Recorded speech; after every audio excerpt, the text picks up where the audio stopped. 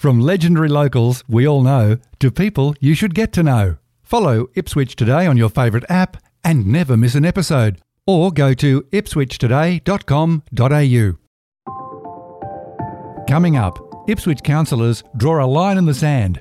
The Pisasale name issue finally resolved, but not without some further angst about who said what during the election campaign. Happy to talk to you about it later. I think it's clear that we need to go to some couples therapy. It might take more than couples therapy to improve relations. It's Tuesday, July 12, 2022, and I'm Alan Roebuck. Welcome to Ipswich Today, which acknowledges the traditional custodians of the land on which it is produced and pays respects to elders past, present and emerging. This podcast is supported by Kinetics, people-powered web hosting trusted by Australian businesses since 1999. A second special council meeting this month, held on July 12, has reversed the June 30 resolution to reinstate the Pisasale name on a bridge and road, which itself overturned a previous resolution last December to remove the name. From the July 12 special meeting, Mayor Teresa Harding. While it's my personal preference to conduct more casual meetings in compliance with the Local Government Act and regulations, others have indicated that meetings can be an intimidating space. It is my responsibility as the chair of this special meeting to ensure that this meeting is held in accordance with the standards of behaviour set out in the Code of Conduct for councillors. To do that, I intend to closely follow our meeting procedures policy and meeting conduct policy at today's meeting. We will have a mover, a seconder, and we'll have speakers alternate for and against as per the policy. Councillor speaking will be limited to 5 minutes as per the policy. All comments are to be directed to me, and one councillor will be speaking at any one time. There'll be no interruptions, noise or disturbances except to raise a point of order. Councillors will confine their remarks to the matters under consideration. And a reminder that this chamber does not enjoy the same legal protection and privileges that the state or federal parliaments enjoy. What we say here has consequences.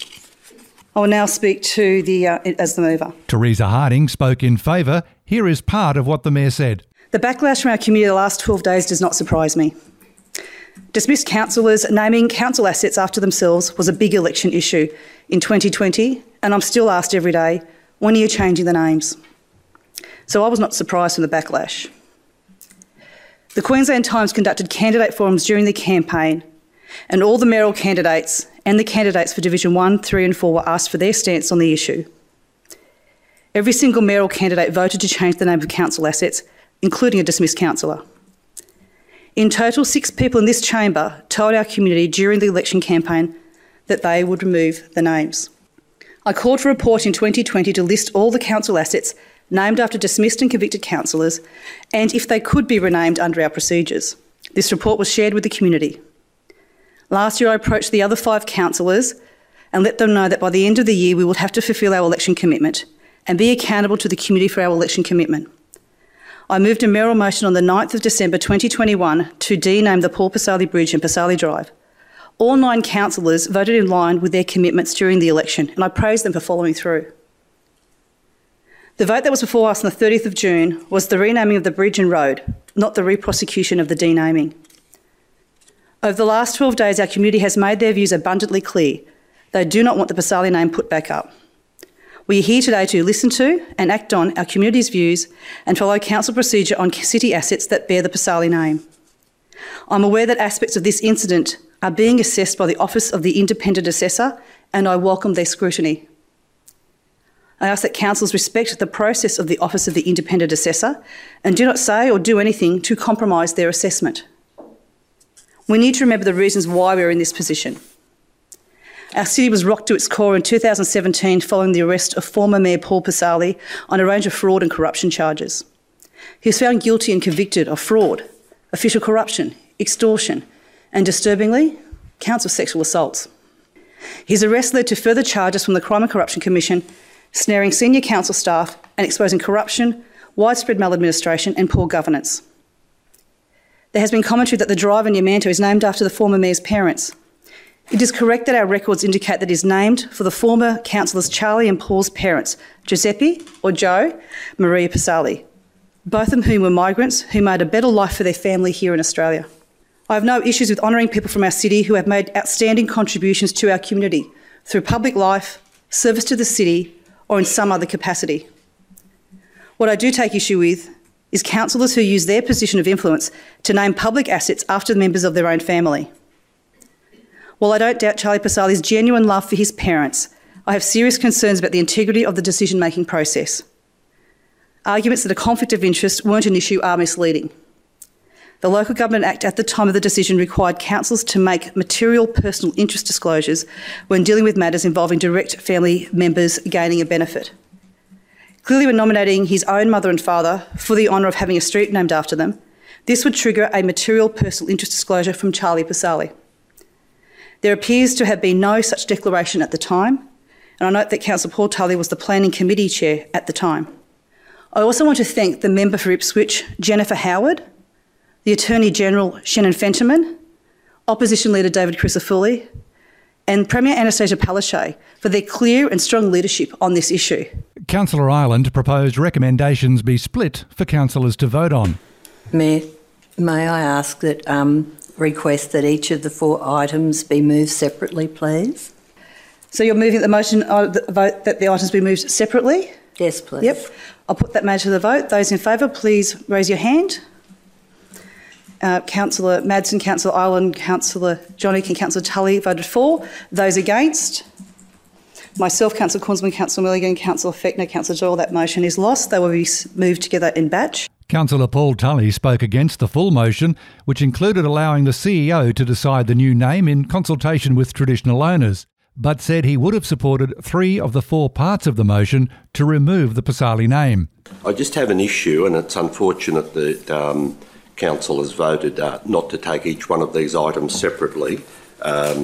If we had, I would have supported A, B and C. I have a concern with paragraph D in relation to the delegation to the amended paragraph D, the delegation to the CEO. There's no requirement for consultation after that initial consultation process with councillors. And I don't believe, given the public interest in this particular matter, that we should delegate our powers to approve names for both of those, the bridge and the road. I certainly don't want to read in the newspaper what the names were, because there's no requirement in paragraph D for that to have any consultation with councillors. And I think the fact of the matter is that there is considerable public interest in this, and I think we as a mature council should be involved in that process to make the final decision. So, as I said, I support paragraphs A, B and C. I support the consultation process in the amended paragraph D, but not the final decision-making process. Councillor Tully also moved amendments, but his motion failed. In the end, Councillors Tully and Ireland abstained from voting. Councillor Jacob Madsen also spoke to the motion. I'll be voting for this today. I'm a bit disappointed we couldn't split them up. I think that would have allowed people to have their views on each item recorded, and that would be a better meeting outcome. I don't want to labour the point, Mayor, but I have no recollection of that being a question at the QT candidate forum, so I reject your assertion this morning. Furthermore, no recollection of you discussing this with me prior to the meeting in December. That's my views on what occurred. I have to correct the record because that's not anything that I recall. Happy to talk to you about it later. I think it's clear that we need to go to some couples therapy. Other than that, looking forward to getting on with the job and dealing with other matters. I've raised the things I'm disappointed about this morning. I think that's clear. Mayor Harding made these comments. And finally, Alex, who wrote, "I'm absolutely flabbergasted that in this day and age, we would continue to allow sex offenders to have anything named after them, including a bridge or a street in my area that I drive past regularly." And Alex continues, "Leadership requires making choices that amplify voices that are marginalised, like women and victims of crime. And the morally right choice is not always the most popular choice with those in privileged positions." I would like to say to Alex, Romain and Roslyn, and the hundreds of others who've contacted us and stopped us in the street, we hear you loud and clear. I'll put the matter to the vote. Those in favour, please raise your hand. It's myself, Councillor Cornselman, Councillor Milligan, Councillor Fechner, Councillor Doyle, Councillor Johnick and the Deputy Mayor. Thank you. Those against? There are nil against. Abstain? Councillor Island and Councillor Tully have abstained. A reminder, you'll find links in the show notes, including to Council's YouTube channel, where you can watch meetings live or on demand. Ipswich Today is supported by Kinetics, people-powered web hosting trusted by Australian businesses since 1999. This podcast is also listener-supported. Please make a once-only gift or regular donation to help keep it online. Just go to ipswichtoday.com.au and click the donate button on the homepage to make a payment through PayPal.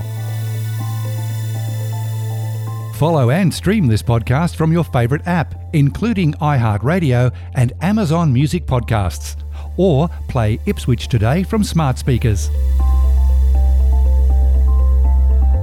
Music is supplied by Purple Planet Music. This is Alan Roebuck. Thank you for listening.